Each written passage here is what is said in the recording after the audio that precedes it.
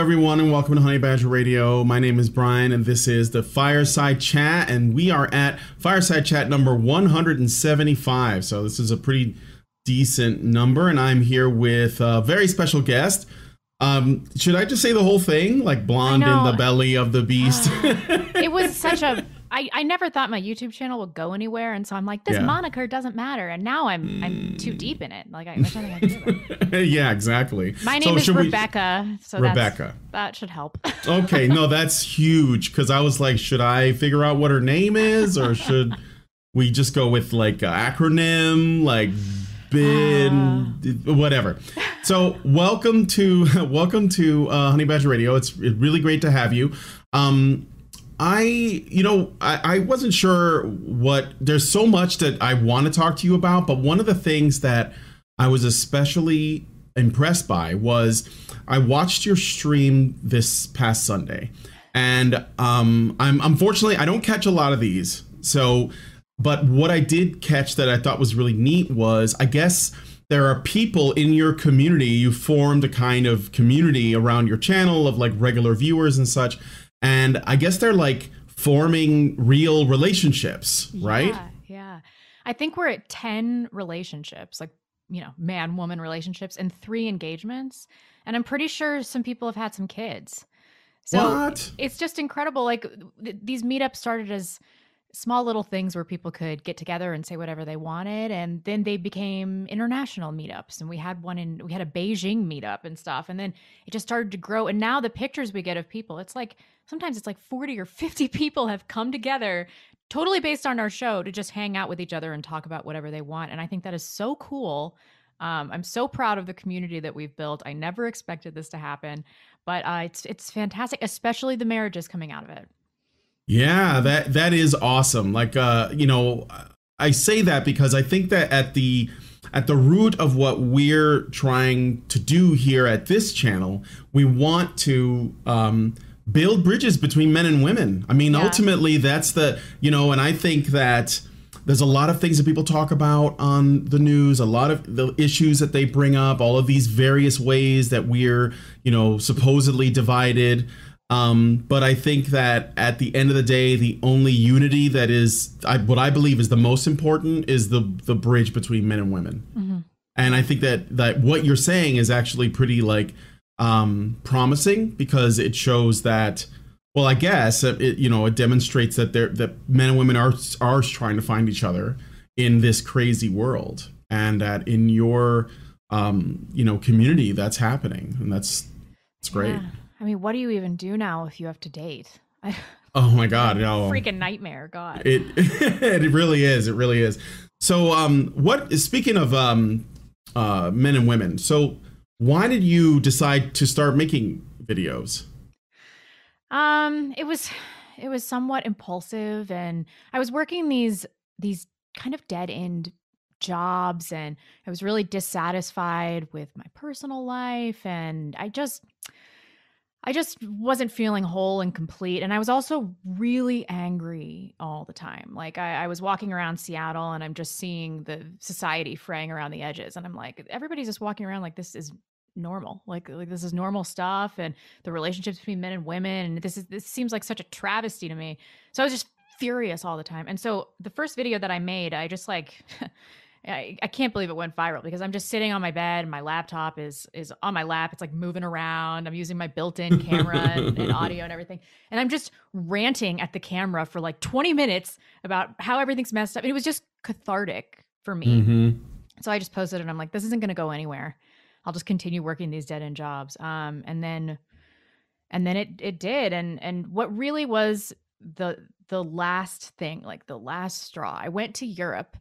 And I loved going to Europe. I went there when I was a teenager, and it was so beautiful and everything like that. And then I went in 2015, and I look around, and it's just migrants like everywhere. And I was getting treated like garbage. I couldn't believe what was happening. I was getting sexually harassed all the time, and nobody was doing anything about it. And everybody there was acting like it was normal too. And so I was like, people need to talk about what's going on. We can't just act like all of these things, like Seattle is normal, like what's happening in Austria and Paris are normal. And so I just decided that I was going to start ranting online. Mm-hmm. Totally destroy my life. What have I done? Yeah, right. Yeah. But it did seem like it snowballed into something, and now this is kind of what you do. What do you aside from, you know, because I guess you do interviews on your channel. You were also making videos. I actually watched one of your videos. I think it was called "What's the Problem with the Right" or something like that, where you were sort of talking about, you know, your thoughts on where the sort of, I don't even know if we call it the right, but like the sort of dissident sphere of commentators, you know, that don't like, they're not part of this sort of more progressive move. And it just seems like you're, you know, on the one hand trying to make sense of things, also asking, you know, people to like get their shit together. It's okay if you want to, like, you know, curse on the show. Okay, I wasn't sure. Okay. No, yeah, it's okay. Go ahead, do what you gotta do. Shit, fuck. All right. But I also think you make a lot of really great points, and I actually appreciate the rage because, you know, I noticed that like we've been doing this show for, I don't know, at least 7 years now, and I get so tired of saying the same thing over and over and over. You know? No, yeah.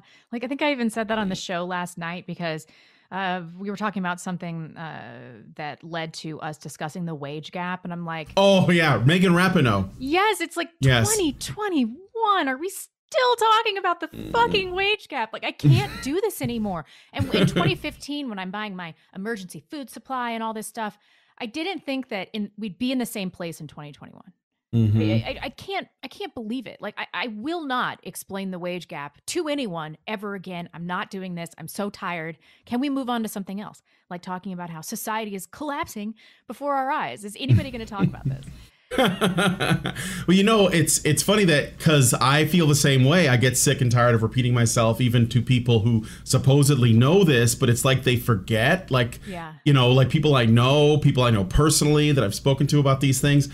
But I think that is what we're up against. These narratives, they're never ending because the people who are speaking them, the people who are repeating and contributing to these things, they're either drones that have no idea what they're saying. They're just repeating what other people told them, or they know it's a lie and they don't care. Yes. And I'm inclined in most cases it's the latter. I'm inclined to believe that in most cases where it matters, like people that are celebrities or politicians, academics, like they're just going to keep on lying. And I think that this is why it's frustrating because, you know, and it goes to something that you said in your video, like once you know these things, once you know this truth, you can't undo that. And it affects everything, the way that you know, interact with people. Like I have, you know, friends who I've known for many years, and I've explained my positions and I've made my arguments, and they have said, I agree with you 100%. You're right about this thing. And then something will come up like outside of us, you know, like so-and-so accused so-and-so of sexual harassment or something, right? And after everything I've said, they'll just go right back to square one. Yeah, I guess there's a problem with rape culture in our society, or you know what I mean? Like, it's like, but we just had this talk, you know, or when Megan Rapinoe, or who was the there was a female actress in Hollywood that complained that she was in a film and there was a male actor that got a lot more money than her. But the reason... yes, it was the girl from Room, Brie Larson. Brie Larson. Yeah. Brie Larson? Or was it her? Or was it Jennifer Lawrence? I think it was Jennifer Lawrence. It doesn't matter. There was an actress that took money up front, but it was a lower amount because she didn't want to take a risk of perhaps making more. And there was a male actor that was in the same movie. It was Michelle Williams. It was a Michelle Williams. Okay. They're all the same to me. I know. It doesn't matter. They all banged Harvey Weinstein. It doesn't matter. Yeah, right. Exactly. Yes, you get it. And so, and like the male actor made a lot more, but the reason was because he said, well, I'll take less up front, but if the movie makes money, I'll take a cut of the profits. And so it did, and he got a lot more money. And so it turned into a conversation about the wage gap. And of course, my friends who I've spoken to would come up to me and they'd say, oh, well, I mean, that's kind of unfair, don't you think? And I'm like, no, she's stupid. She didn't take the risk. She you didn't take the know. risk, and women are notoriously bad at negotiating because we're risk averse from a Yeah. biological perspective. There are biological reasons that we're risk averse. You know, if a tribe comes in and takes over your tribe, you've got a new husband so that you don't get murdered. So Mm-hmm. you just kind of adapt. And Yeah, that's how we are, exactly. you know? So we don't want to take huge financial risks. Women are just more risk averse.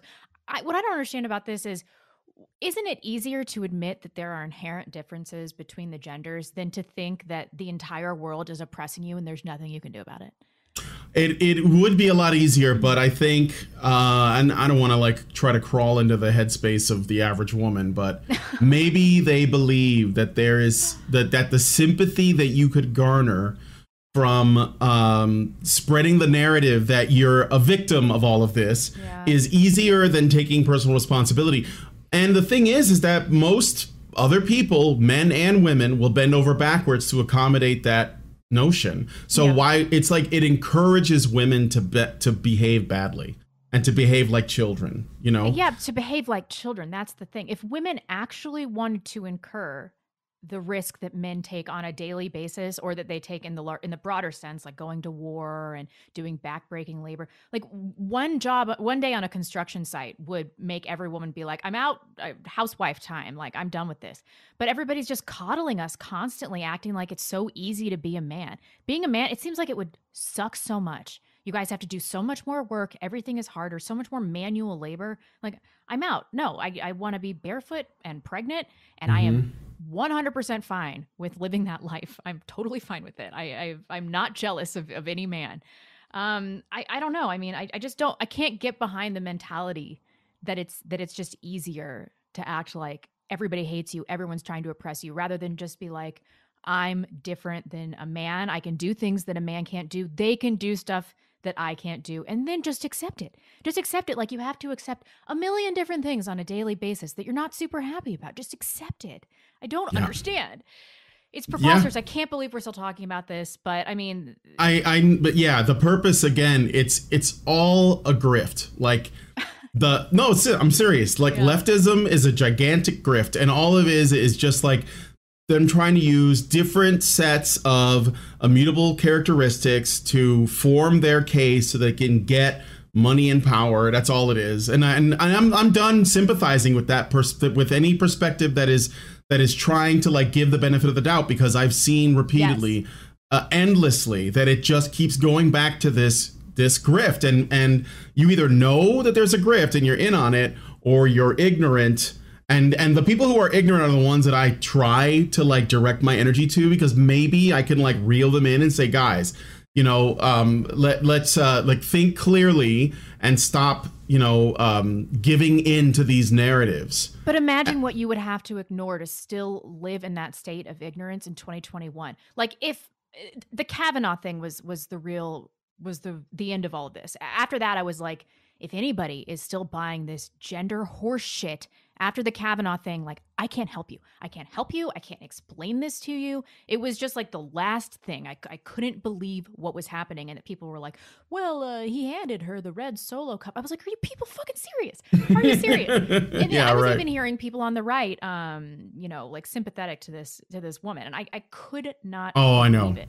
So in 2021, if you still are holding on to this leftist narrative, like, I am done trying to wake you up, you are my enemy, and I am done. And back to what we were talking about earlier, one of my biggest mistakes in this whole process was attributing stupidity or ignorance when I should have attributed malice to the left. And I used to think, they're so stupid, they're so incompetent. And this coronavirus shit happened, and I was like, wow, that was elegant. That was an elegant plan, and they are much more competent and persuasive than I previously anticipated. I underestimated what they will do to gain control. And that was my failing. But now that I know, I mean, I think that we can probably switch, you know, flip the narrative a little bit. Yeah. Yeah. So I want to ask you this. This is a recent, Allison, who runs Honey Badge Radio. She made a post on Twitter that got her into a lot of trouble. And I want to ask you what your thoughts are on it. And then I want to talk a little bit about feminism, because I believe that most of what we're dealing with is an outcome of feminism. Yeah. Yes, that includes all the race stuff, all the immigrant stuff, all of that. It's all just a product of it, you know. But she made a post, and I don't know if I'll be able to quote it exactly, but she basically said something to the effect of men did not stop caring, or I'm sorry, did not start caring about women when feminism was conceived of, right? So feminism did not invent men caring about women. All right. She got in trouble for that? Yes. Oh. Because, I mean, well, first of all, I think that mostly she got in trouble because people who are feminists, right, male feminists especially, they despise the idea that this ideology did not create, you know, caring about women, because it would mean that it was never necessary, right? It would mean that men cared about women before feminism, which they did. And so what I'm wondering about is how feminist are you? And do you believe that feminism has done anything good? Do I believe it's done anything good? No. I mean, I believe it's done the exact opposite of what it purports to do. Back in the day, we saw men try to uphold, it's a preposterous claim to say that men never cared about women. Men have always had wives, they've always had daughters, they've always had sisters and mothers. There is something inherent to the male mind that makes them want to protect. And we used to see in all societies this concept of men protecting a woman's virtue. So feminism has totally unraveled this concept and done exactly the opposite of what it intended, which I don't think that it ever actually intended to get men to care about women. The worst outcome I think right now is that they doubled the workforce and everybody's wages were driven down. And now two parents basically have to work in most households, and you have to outsource the parenting to a disinterested third party or an uninterested third party. So that's caused major issues. And I think that it's done a lot to the divorce rate because women are competing financially with their husbands, which is an unnatural state of being. It's fucking weird. Nobody wants to have that dynamic in their relationship, yet it's a dynamic of all of our relationships. So I can thank feminism for basically nothing. I squandered my 20s because of this horseshit theory. And now I'm probably if I'm lucky, I'll be able to have 3 kids. Like, if I'm lucky. I'm 33. I had my first kid last year. Like, I was really down to the wire on this one. And I blame myself because I bought into this and I pursued a career and everything like that.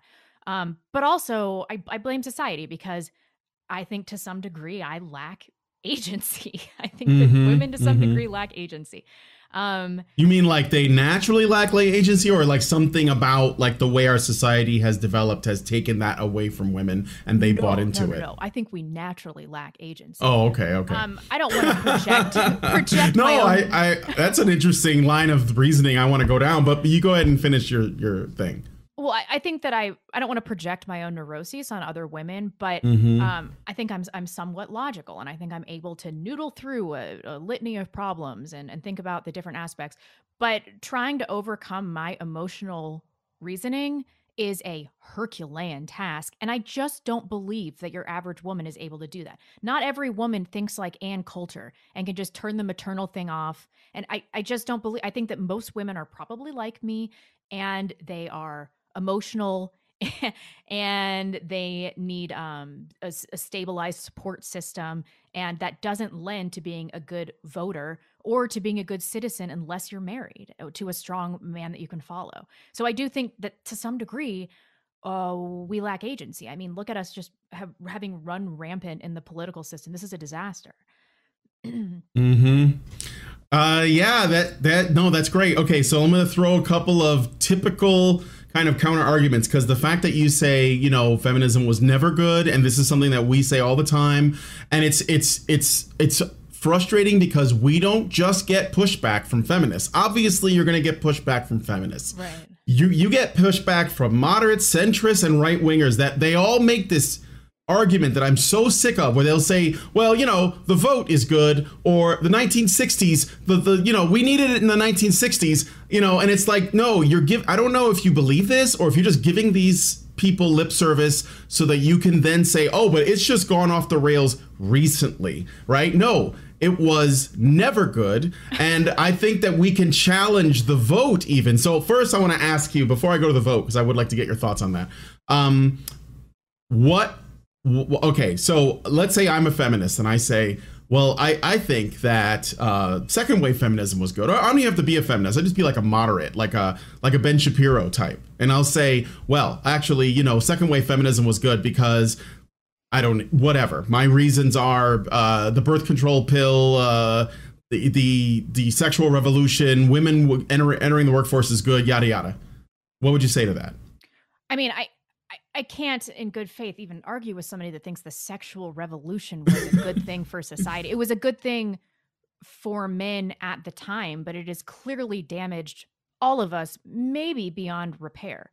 People were meant to pair bond with a single sexual partner at a young age. And we are just looking around at totally damaged people. And it's because of the sexual revolution. Pornography is a manifestation of the sexual revolution. This never would have happened if the 60s didn't happen. And I would argue that the sexual revolution was just a way for the government and the powers that be to further control society through our vices. I don't know how anybody could possibly think it was a good thing. And birth control, I mean, the estrogenic effects of birth control, we are still finding out today. It's getting in the water. Men have lower testosterone than we've ever seen. And I did a video about this actually. And women. Because women need testosterone too. Yeah. Yeah. So. Yeah.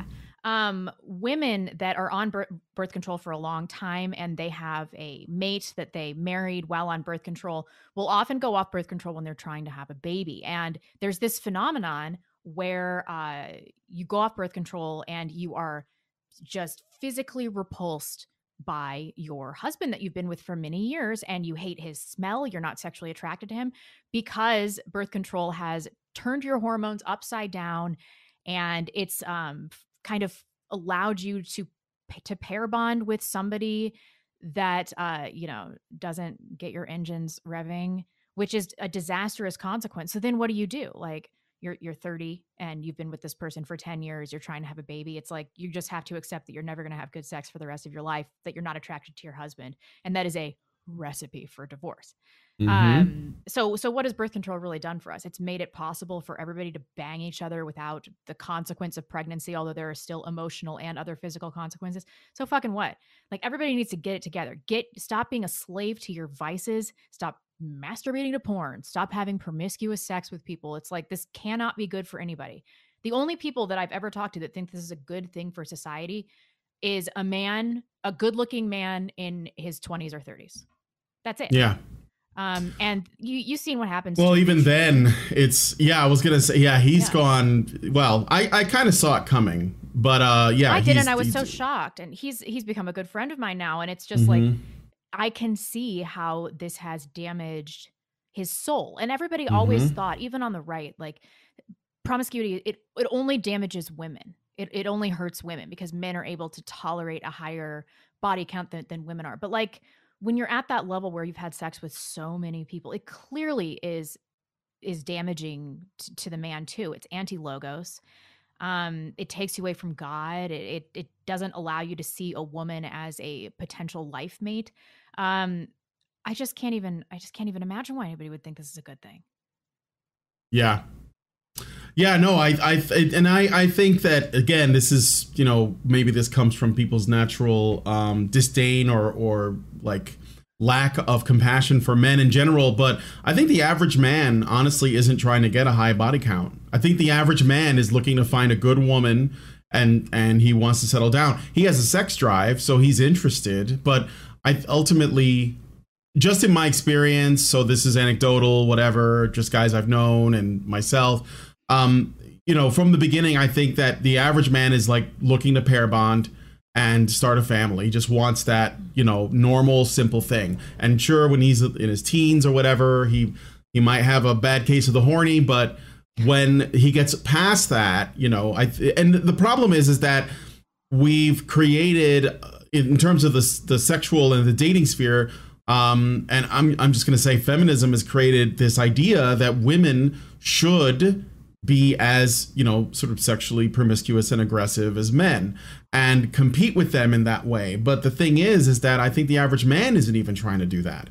So that I think creates, especially if their testosterone is going down on top of that, and we have like a lot of men that are dealing with like childhood trauma because, this is another product of the 60s that I think is the most important, is the expansion of the welfare state and the single motherhood, which is a bigger problem than any other epidemic you could think of, especially in minority communities. And that results in, kids getting abused, they're joining gangs, girls are getting pregnant as teenagers because they're hitting puberty earlier because there is no fathers around. So their body's saying you need a man in your life. And so they become sexually active sooner, like 9 years old. Oh, and my God. Yeah. And I've seen it. Like I grew up in the hood in Chicago, and I've seen every time I see a young girl growing up, she's like, just like any other child, and they're having fun and playing. And then they hit puberty and they're like 10, 11. And shortly after that, they're pregnant. Oh, and God. It's because they're hooking up with, basically it's babies raising babies. Yeah. And it creates this pattern of that. And that's where, it's like, how did we get George Floyd? That's how we got him. Yeah. That's how, like, he didn't know his father. So like, this is why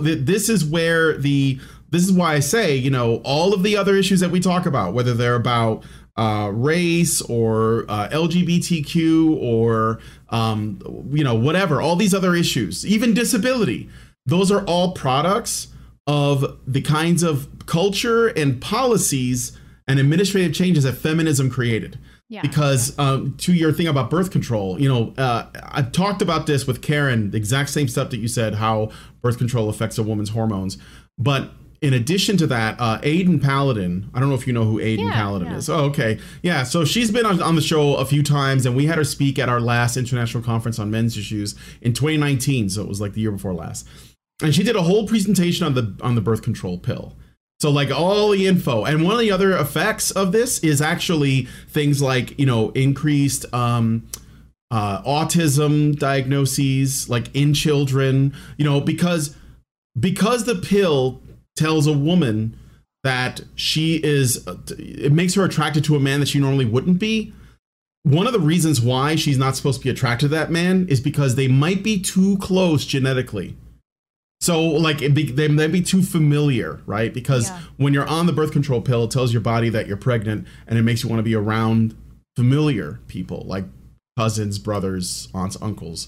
And so the man they end up close to, even if they're, not like it's not incest, but like they might be too close genetically if you were to trace it back enough. And it kind of has a slight increased chance of, things like autism and minor, disabilities, learning disabilities, deformities, etc. So it contributes in a lot of ways. And I don't even want to get started on how that affects the Black community, by the way. It's terrible. It's terrible. There's a big problem with accidental incest in the Black community. There's a big problem with and other communities like that. You can take any place where there's a lot of sexual promiscuity going on, and a lot of women that are hooking up with the top men in that community, and those usually are like the men that are most capable of doling out violence. Yeah. Because if you're in the hood, you're not trying to hook up with the guy that has the most promising investments. You're like trying to find the guy that's going to protect you and your children. So you're going to go after the thuggish guy. And then he has the most children in the community. Yes, because he's having sex with all these other women, right? And then those kids, they may not know who their father is, and they might meet each other when they hit puberty. Yeah. And then they have sex with each other. And that's how you get this crazy accidental incest. So it's all a product of feminism. That's what I'm saying. It's all a product of that. So because we're not allowed to judge these women at all. Like that's one of our one of the biggest problems is we have a situation where what feminism fights for now, at least at the bottom level, you know, like on a TikTok level or just like random humanities students, is that they're basically fighting against judgment. Yeah. That's their whole thing, right? Body positivity. I want to get all the tattoos. I'll grow hair everywhere, you know, and what their goal is just don't judge me. Don't stare at me, you know. Yeah. Sleep with as many men as I want. TikTok videos where chicks are talking about having abortions and stuff, or they're like the abortion clinic, and it's shameless. It's shameless. Yeah. But that's what they want. They don't want people to judge them, and they fear it, and that's why it makes them so angry if you do. And this is the thing that I think that especially our young people today, they're terrified of judgment, and so it might have something to do with them being so sort of feminine these days, you know, in general. Like maybe that's a feminine thing. I don't know. Okay, so what about the vote? What are your thoughts on that? I mean, if you look at the suffragettes at the time, they were all childless hags, you know. Mm-hmm. They were all the people that would just be like the fat, blue-haired feminist now. The women that were anti-suffragette, and some of those posters of the era are so funny and spot on. There's one where like the guy is bathing the baby or feeding the baby or something, and the woman's on the way out the door, and it's like, Dad has to do all the women's work now because Mom wants to go and vote. And I think it was prophetic. I mean, I think that they were really onto something about how gender roles were going to be transformed. But I think that strictly just using the evidence of our voting patterns, we are not responsible enough as a voting bloc because of our innate need for financial dependence to be able to vote. I mean, we can't vote. It's a real problem. We will always vote for state-sponsored stability. We'll always vote for the welfare state. It's going to happen again and again and again, especially within the realm of single motherhood, which is being reinforced from all angles. So so it's a disastrous combination, and I don't think this is accidental. Obviously, it was made to be this way. But you have single moms that need to feel that daddy stability, and they need the money, and so they're just going to vote in line with whatever's going to be financially beneficial to them, obviously, because that's rational behavior for them. But I think just based on our voting patterns, we clearly have lost the ability to make good decisions in the voting booth. Sure. Suffrage was obviously a mistake. Yeah. So do you think that because you're making an argument from outcome, which is, the voting was a bad idea because we're looking at the outcomes.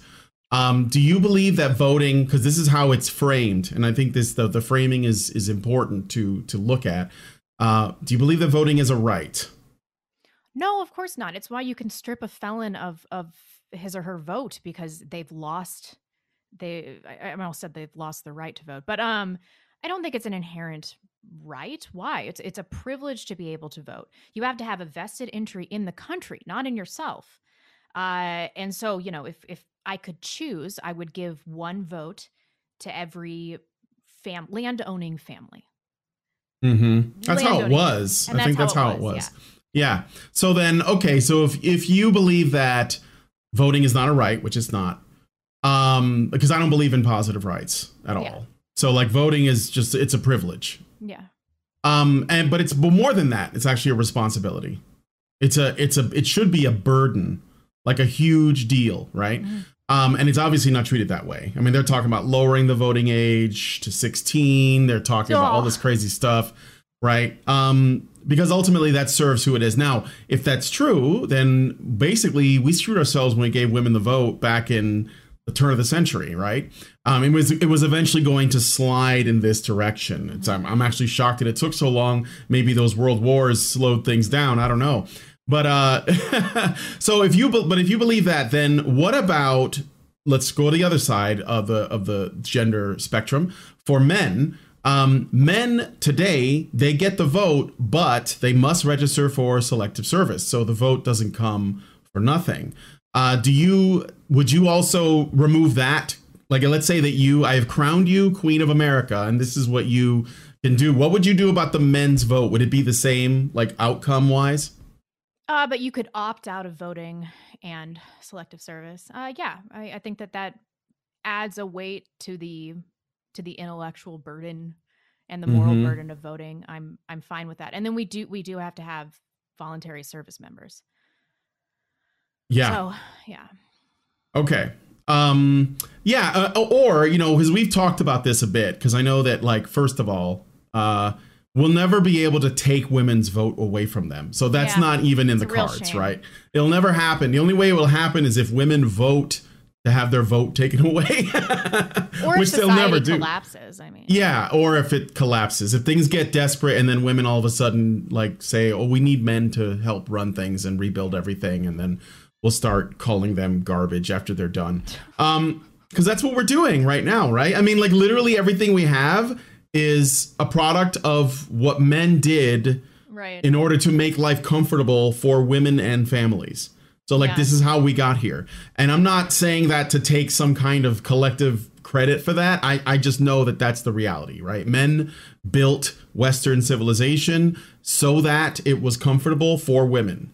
And they organized it in the hopes of essentially keeping them safe. But what we have with feminism is the outcome of an overindulgence in women's safety and security, because only in that level of decadence could you even have a feminist movement. And nobody even recognizes that. Like, right? Like when feminists say we're constantly fighting for women's rights and all this other stuff, and it's like, and they talk about this patriarchy we live under, and we're like, but if you actually lived under the patriarchy that you claim, you wouldn't be allowed able to say that. Yeah, you wouldn't be allowed to exist. Like, it's only because men put up with you that you're even allowed to do this.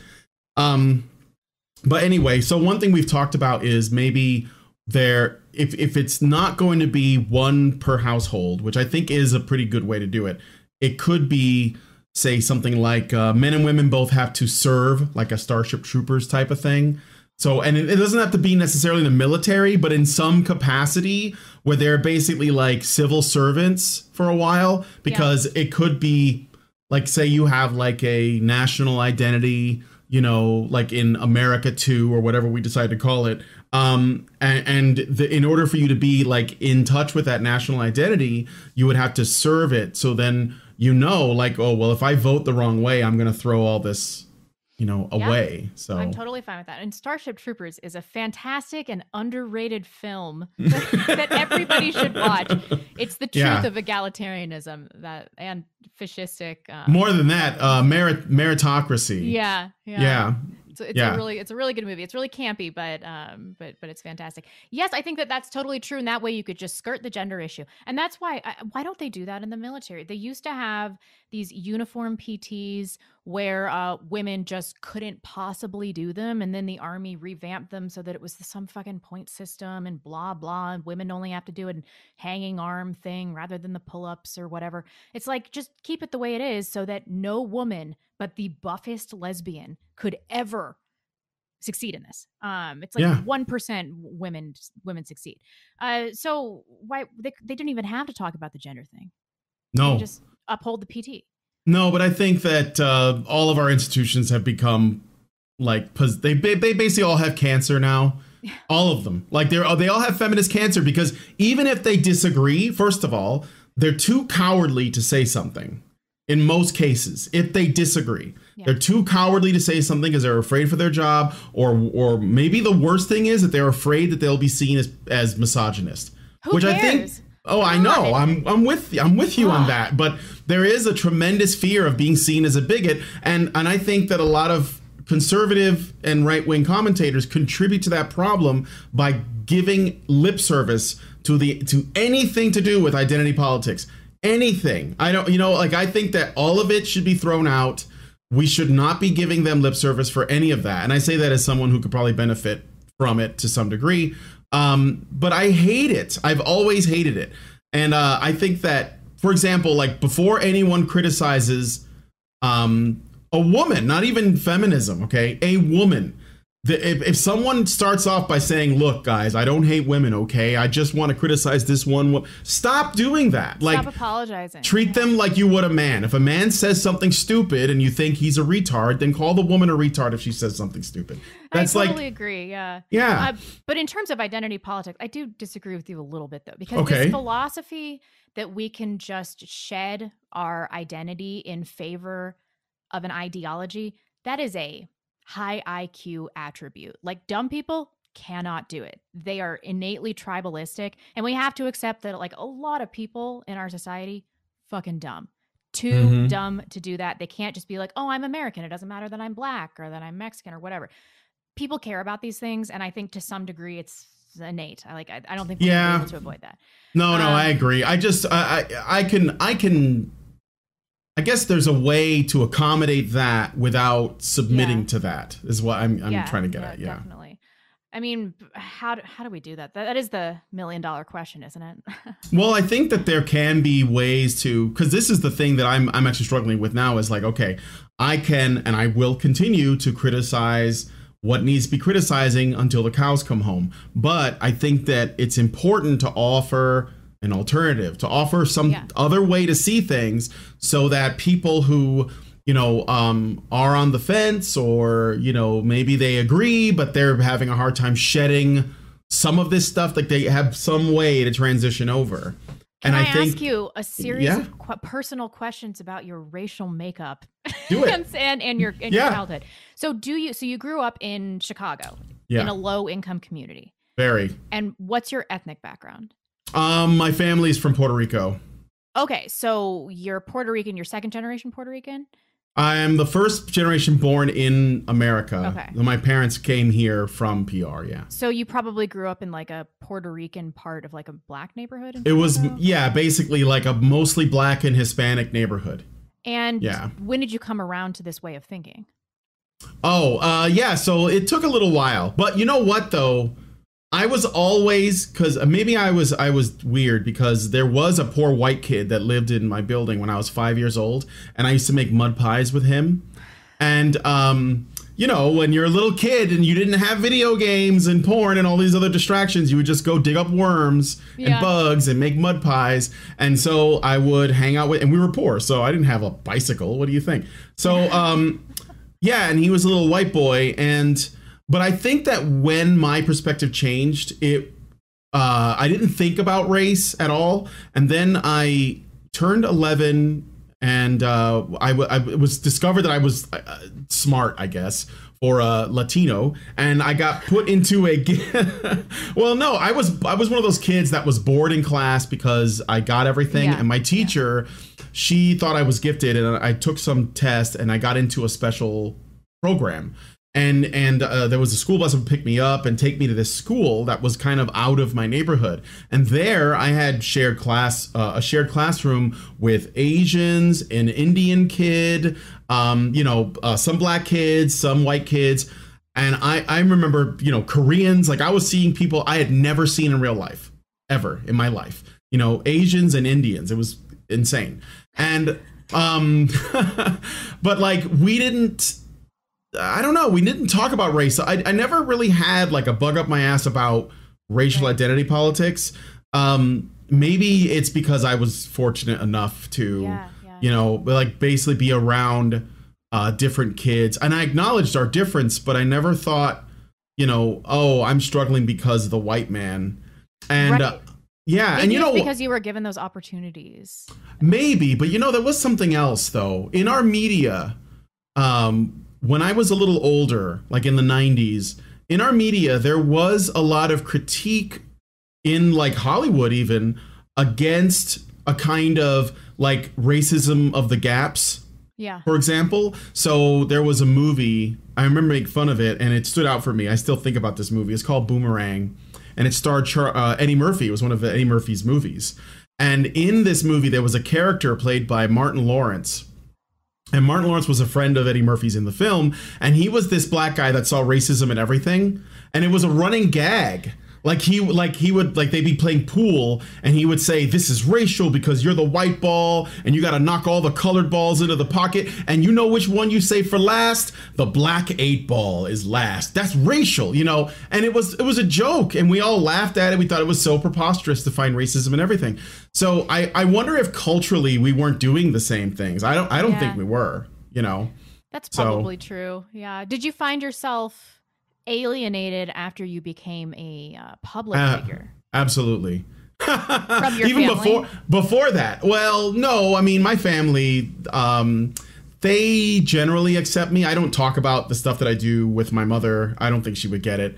But I have cousins and stuff and they're cool with what I do. And I think that they agree, although they're afraid to speak up themselves. This is very interesting because I found my experience with Puerto Ricans specifically has been much aligned with this. Like I have these Puerto Rican friends and they love white people and America because they're like, listen, if you're in Puerto Rico, it's just people drinking and smoking weed and doing whatever they want because they're on island time constantly. And they love the work ethic here.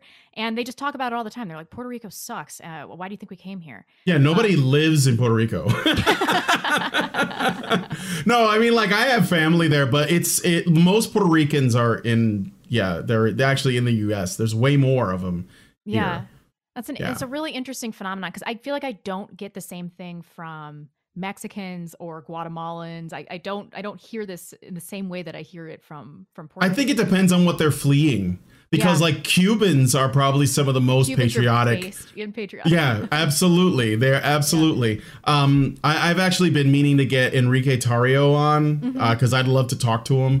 But I think it comes from where you're leaving. And I also think that there might be an evolutionary element to it, too, because when people live in the Caribbean or like you're close to the equator, right?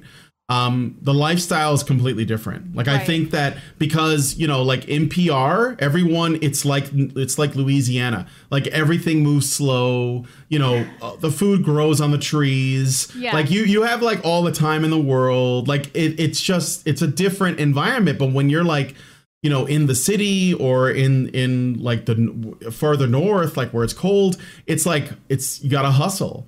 You know, I think the environment has an effect on it. I think that's one of the reasons why Europeans, like Northern Europeans in particular, built so much of what we call Western civilization. A lot of it had to do with their environment. It was like, well, winter's coming. You know, I don't want to die. So we're going to basically put in some work. Right. Meanwhile, in Puerto Rico, it's just like it doesn't matter what time of the year it is. There's bananas. Yeah. You know, it doesn't matter. So. But still, I think it's somewhat anomalous, like when you see what the average Haitian is like also, and they're so close geographically. It's like, what happened that's true. I certainly believe there's cultural factors as well. Yeah. One of the things too, you know, is Hispanics or Latinos. They're a very matriarchal organism. Right. There is this thing about machismo that like guys try to, but ultimately like the mothers, they run the roost, you know?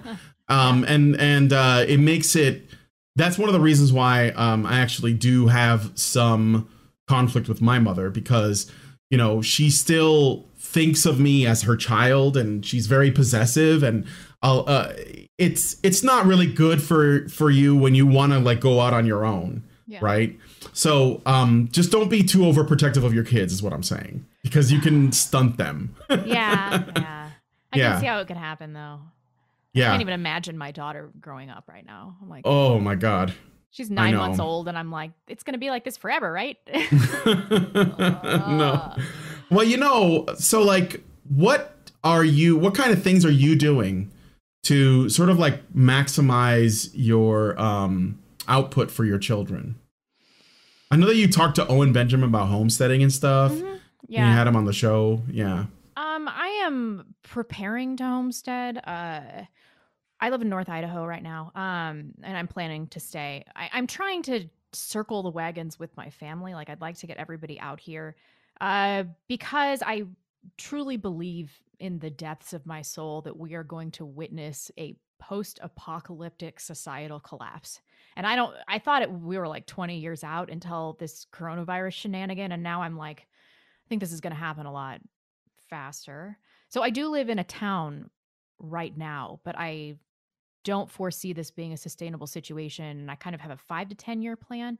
So like, as far as my homesteading right now, it's very basic. Like I've got like a few plants and I have some books on canning and I have like a year of freeze dried food and a bunch of guns, but that's basically it. Owen's operation is really good. He's got like a whole thing going on. I know. He's got He's goats in my neck of the woods though, so. Is he? Okay. Yeah. I want to talk to him again. I had him on a couple of years ago and he was still on YouTube way before any of this stuff happened. Not so crazy now, is he, folks? Yeah, no, I mean, I didn't think he was. You know, I think he's a really smart guy, and I think he was way ahead of the curve. But I do think it was easy for us to dismiss that. So I got a couple super chats. I'm going to read them really quick. Sure. Egregious Charles gives us $5 and says, the only guys who want a large number of partners rather than a really good partner are guys who think it's a laudable accomplishment. Mm. Yeah, and I think a lot of that comes from... Because the thing is, I still see that if you're an adult guy and you're still talking about how much ass you crush, I just don't have a lot of respect for that. And it's not, you know, do you, it's your business, but I'm not going to see that as an achievement because you have to know. And this is something that I think that it puts me at odds with red pillars, PUAs, and MGTOW in a way too, is that if you really don't care about the future of our civilization, then yeah, I can't make you care, right? That's fine if you don't care. But if you do, and you're doing this stuff, I hope you realize you're actually not making things better, you're making things worse. Because if you take random chicks home and bang them and then send them on their way and don't call them back and don't want to, you know, form any relationship, you're basically contributing to that pattern. Now, I'm not saying that she wasn't, you know, being a slut beforehand or whatever, but I think that working towards something sustainable that's going to build something is some actions that you would be taking if you want to make things better. You're actually not, and by the way, it's not rebellious or you're not fighting feminism. You're actually contributing to it because feminism wants to create antagonism, competition, and, you know, general mistrust, fear between men and women. That's what it wants to do. So when men say, so when it's in the same way that women will say, well, you know, I was out at night and I'm afraid of men. And so, you know, I'm going to basically view them all with suspicion. It kind of contributes in the same way when men say, well, you know, that they have fear or distrust of women. Now, I'm not saying that none of it is warranted. I think that there are people who are dangerous. If you're walking around at night, like you should definitely be afraid. Yeah, or at least also be aware. Really afraid of what women can do in divorce situations. And yes, like that. Yes, or you know, with false rape accusations, like these things all really happen. And the Me Too movement has destroyed people, and it never held anyone accountable that should be. Mm-hmm. But you made a comment about all the chicks that banged Harvey Weinstein. And I was saying that from the very beginning. And look, I don't like Harvey Weinstein, but I don't think that he is what the Me Too movement made him out to be. I think that most of those transactions, because I haven't seen any evidence to the contrary, were consensual. It was women who wanted to be famous. Yeah, it was women who wanted to be famous. And this guy was offering them fame. And that's literally what he did. Like, no one in Hollywood is particularly talented. They're just connected. It's true. Like, I mean, you know, I've met actors that work on like small stage plays and they're better than these people and more talented. They're like, they know how to play instruments. They know how to dance. They know how to sing. You know, they're not like in these small stage plays because they suck. They just haven't sucked Harvey Weinstein's dick. That's the only, that's the only thing. So like, but the narrative is not that. The narrative never says, well, ladies, you know, if you signed a contract, what did you do to sign the contract? No, because you're not allowed to say that. Why is that? Because feminism. says you Right. can't do that. And as a society, we had an opportunity to have a discussion about the nature of transactional sex. And, transactional sex happens consensually in marital relationships Yeah. all the time. Even when there was a virgin with a dowry, in many ways, isn't that transactional sex? Like, I'm not even making a value judgment about transactional sex. I guess I am to these people because you're literally sucking an old man's balls so that you can pretend to be somebody else on someone's TV screen. Yeah, how are you going to get into the next X-Men movie? Well, I gotta do this, I know, I don't really understand it, but acting like sex isn't often, even the majority of time, transactional. It's just dishonest. We're just being dishonest with ourselves. Like, let's be real here. This is all low-level prostitution, all of it. So we could have discussed this as a society, but instead we're like, this dude is a rapist. And I read all the claims. And of all of them, there was only one person even making the accusation of forcible rape. Most of the women were like, he coerced me by saying that he's going to withhold the blah, blah, blah. Mira Sorvino. Mira Sorvino. She was the daughter of the other Sorvino who was in Goodfellas. She is a fantastic actress.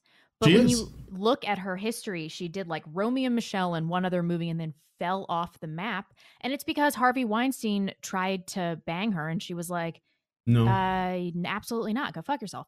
And then he blackballed her from Hollywood and then she had kids and she's living a fine life and her integrity is intact. I was going to say, it sounds like a woman with integrity. Yeah. And everybody's acting like Jennifer Lawrence couldn't have just been like, no, I'm not going to fuck you. Like, of course that's an option. She could have just said no. And she was already pretty famous when this stuff happened. I love that she's the only one that comes out, this like white super gentile girl who's like, Harvey Weinstein never tried anything with me when we were in love. I'm like, that's because you clearly banged him. Like, what? Like, are we all gonna act like this didn't happen? It's like, fine, all right, whatever. But what I have no tolerance for is these chicks that voluntarily banged Harvey Weinstein to advance their careers, and then when they're all walled out and their careers are over, they're like, he raped me. It's like, you got what you wanted from him, he got what he wanted from you, and you had a consensual transaction, which in many ways is more straightforward than other sexual relationships. Yep. I would argue that's more straightforward than taking some drunk girl home from a bar. Yep. It's more above board. Absolutely. I think that he's probably going to beat all of the cases against him because of it. Yeah. And of course, what is that going to do? And this is like it's just like they're doing the Derek Chauvin case started today. Yeah. Right. They put their opening arguments out. Right. and again, most likely Derek Chauvin's going to beat if the jury's not corrupt. And, that we don't know because I don't trust the courts either. But assuming that evidence and reason and common sense wins the day, there's a pretty solid chance that Derek Chauvin is going to beat all of these charges. And in both of these cases, just these two random examples I bring up, all that does is it ultimately serves the left because they get to say, oh, look, the system doesn't work. Clearly, he was a serial rapist. Clearly, he was a racist, white supremacist cop that wanted to murder a black man that day. That's why he got a job and worked there for 20 years and trained other cops and lived in the community and, married an Asian woman because he's racist. It's just so preposterous. Did you hear this news? Okay, I don't know if this is true, but I heard it from one person today and I did not look into it. That he was shooting fentanyl up his butt? No, I had not heard that. I heard that he took he also had something else in his system, oxy in his system that he took. But no, I did not hear he was shooting fentanyl up his butt. That is news to me. Are we talking about Derek Chauvin? I'm kidding. I think I know who we're talking about. George Floyd. I mean, if he was like doing drugs in that way, I mean, you're deep down the drug rabbit hole if you're doing fentanyl like that. And there's apparently some street name for it. Okay, I'm not seeing anything about this on Google, so maybe what I've been told. I wouldn't go to Google for facts. That's one thing right off the bat. Is damning. It is damning. The point is that this guy had a mile-long rap sheet. He was a plague to society, the dregs of society, and to his community. The world is a better place for him being dead, and I don't at all care that he's dead, and I'm not going to act like this was some racially motivated crime. Now, he is probably going to get off or get charged with some like third-degree manslaughter or whatever the fuck. What even is that? I've never even heard of that charge before.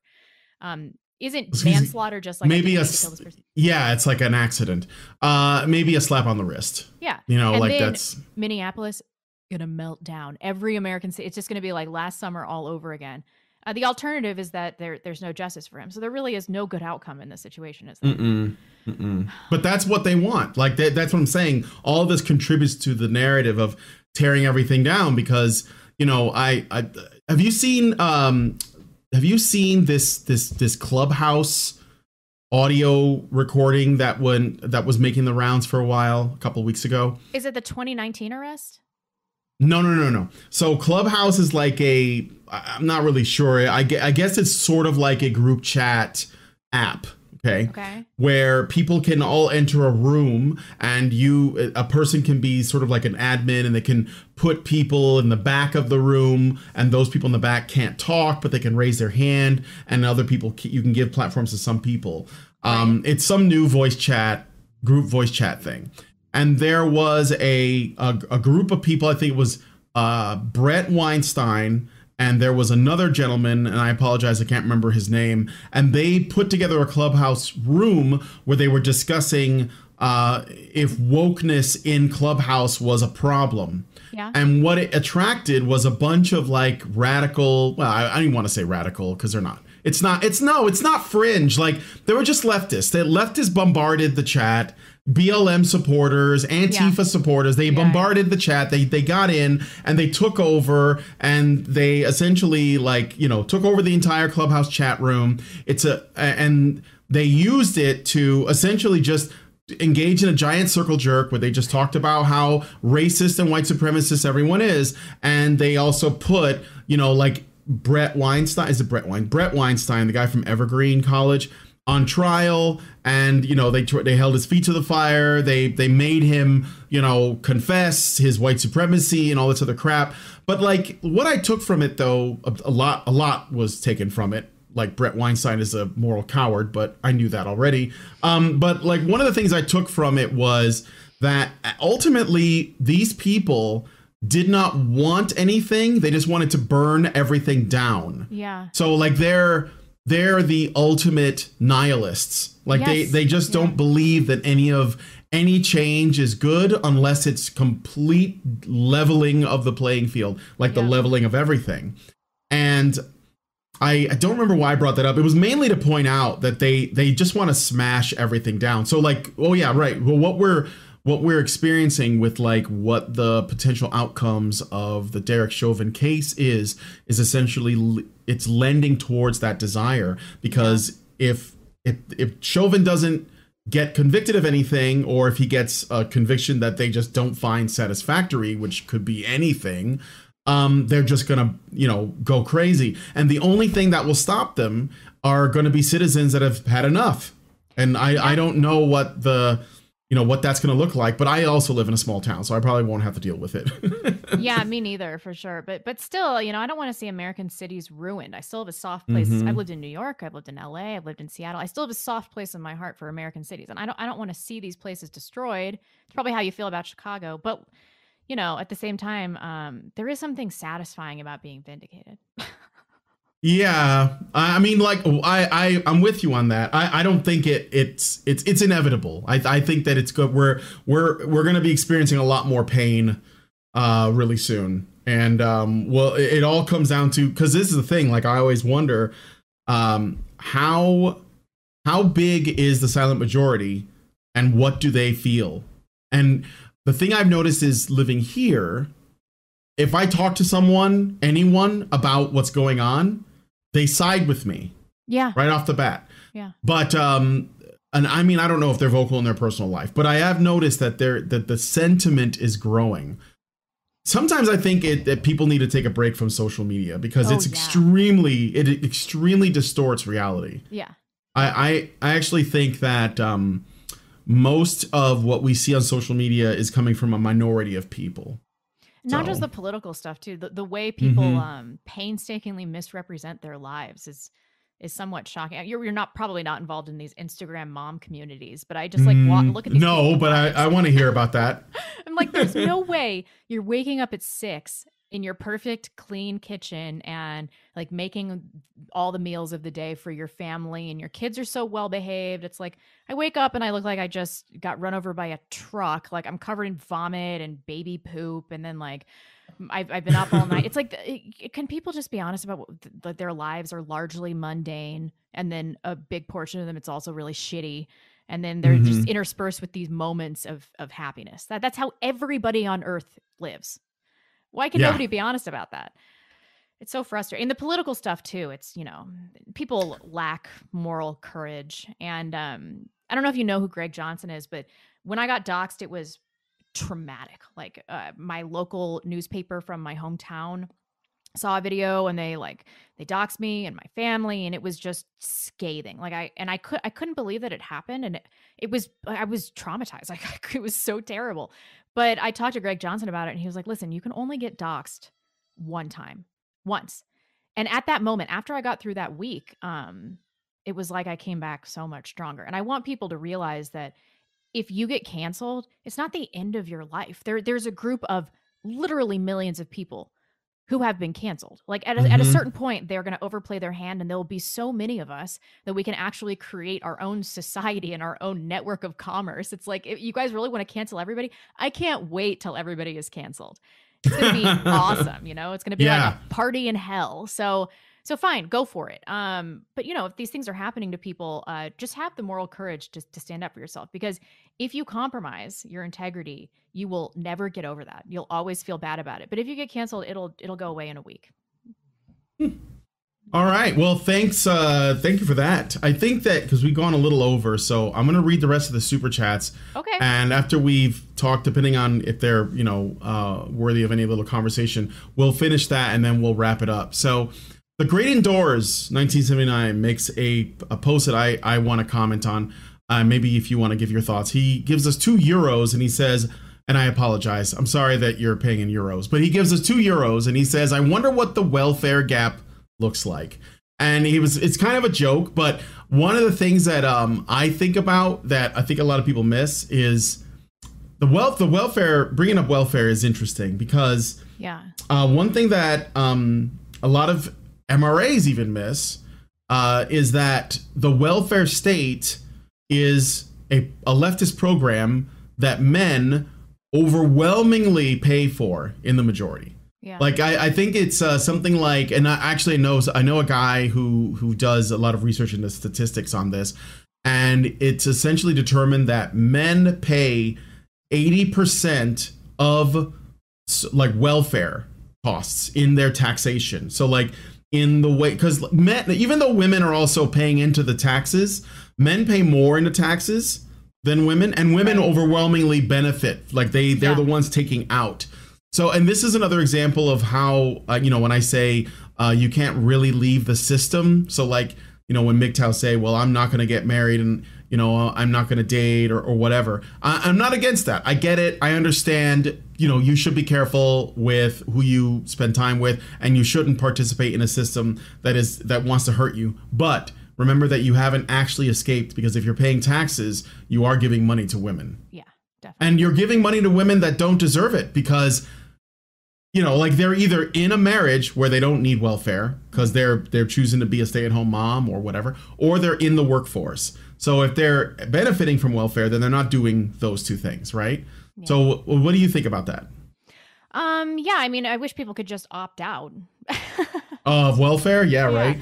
But you can't. I mean, I think that what we're going to have to do is, as a society, come to some sort of a agreement where we withhold our tax dollars for programs that we find morally repugnant. But I don't really know how we can go about that. And I am clamoring for a federal crime to be committed. So maybe I should shut my mouth. What? A federal crime. Yeah. I'm like just talking about how people should commit horrible tax evasion. Oh, right. Yeah.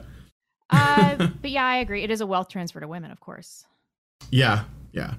All right. And then lastly, Albert Data Retro gives us $5 Canadian. And he says, hey, Brian, please send her a link to my North Country video. Yada, yada, yada. Thank you, sir. So he did this guy. He made a video about the making of I don't know if it's a film or a show or something called North Country. that talks about all of the kind of sexual harassment and general mistreatment that Charlize Theron and other people were doing to the men on set. Oh, really? It's essentially like a flip of, what we usually get. Yeah, sure. I mean, like, I remember Bryan Singer, right? This is something, just as an aside. Brian, what Bryan Singer did to Hugh Jackman? Yeah. Where they played a prank on him. And he basically, like, did this scene from X-Men 2. And he, like, comes out of this room and he's completely naked. And the entire cast is there, the whole crew. And they all see Hugh Jackman naked. And it's a prank, right? Yeah. So, like, if everyone is they all had a laugh or whatever, it's fine. But if that was a woman, we wouldn't hear the end of it. I mean, that's the thing. Like, and I try not to be the kind of person that tries to match outrage with outrage, because I don't think that's constructive. I would rather that we all just like grew some balls and just got over shit, instead, because I don't want to feed into that. So, but yeah, so if you want, I can send you the link to that afterwards. Okay. And Great Indoors 1979 gives us €5 and says, how would Blonde compare the women accusing Weinstein with the girls who are victims of lover boys? I see a somewhat comparable lack of agency. Girls who are victims of lover boys? I'm actually not familiar with this phenomenon. Are you? I mean, nothing's capitalized. I'm not. Are you saying, oh, wait, maybe.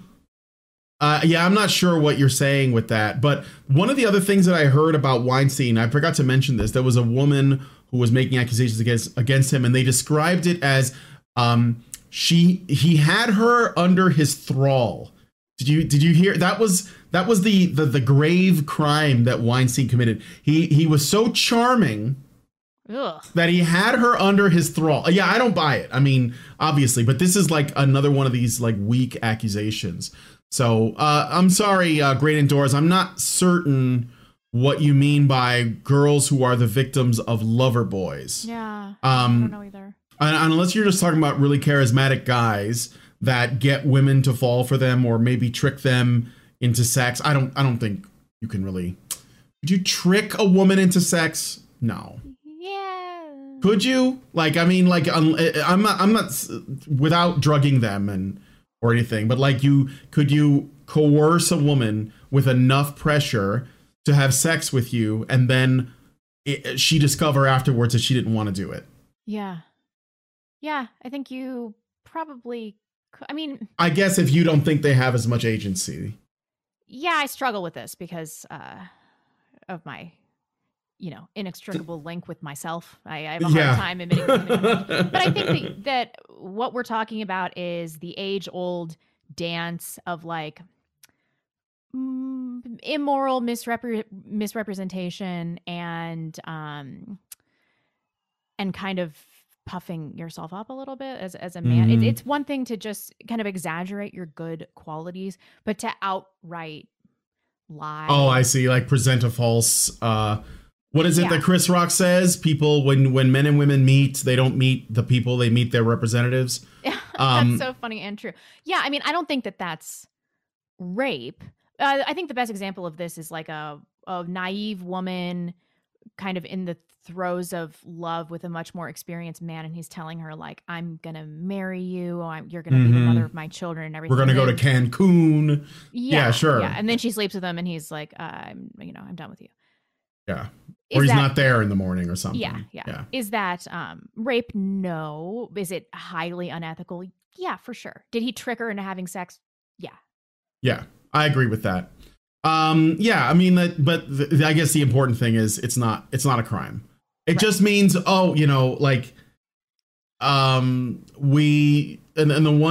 should also be equipping people with the tools. So if they don't want to be tricked, then, here are some things to look out for. I mean, do the best you can. Nothing is guaranteed. We've all made mistakes, but Yeah, we've all done the walk of shame.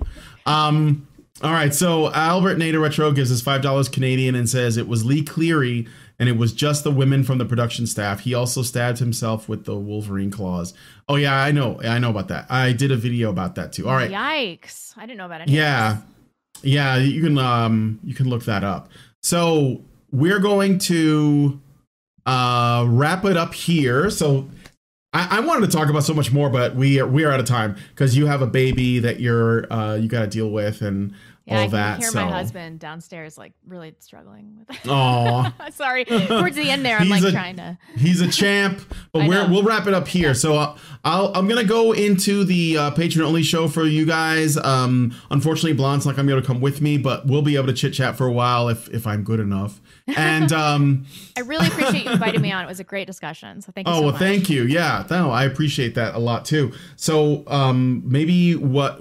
I guess I'll talk to you a little bit after. We're going to wrap it up here. Thanks, guys, so much for coming on. If you like this video, please hit like, subscribe if you're not already subscribed, hit the bell for notifications, and leave us a comment. Also, share the video around. Let's just see if anyone else wants to bite before everything collapses. Yeah, really. So thank you guys so much for coming on the show. We'll talk to you in the next video. Lucky Land Casino, asking people, what's the weirdest place you've gotten lucky? Lucky? In line at the deli, I guess? Aha, in my dentist's office.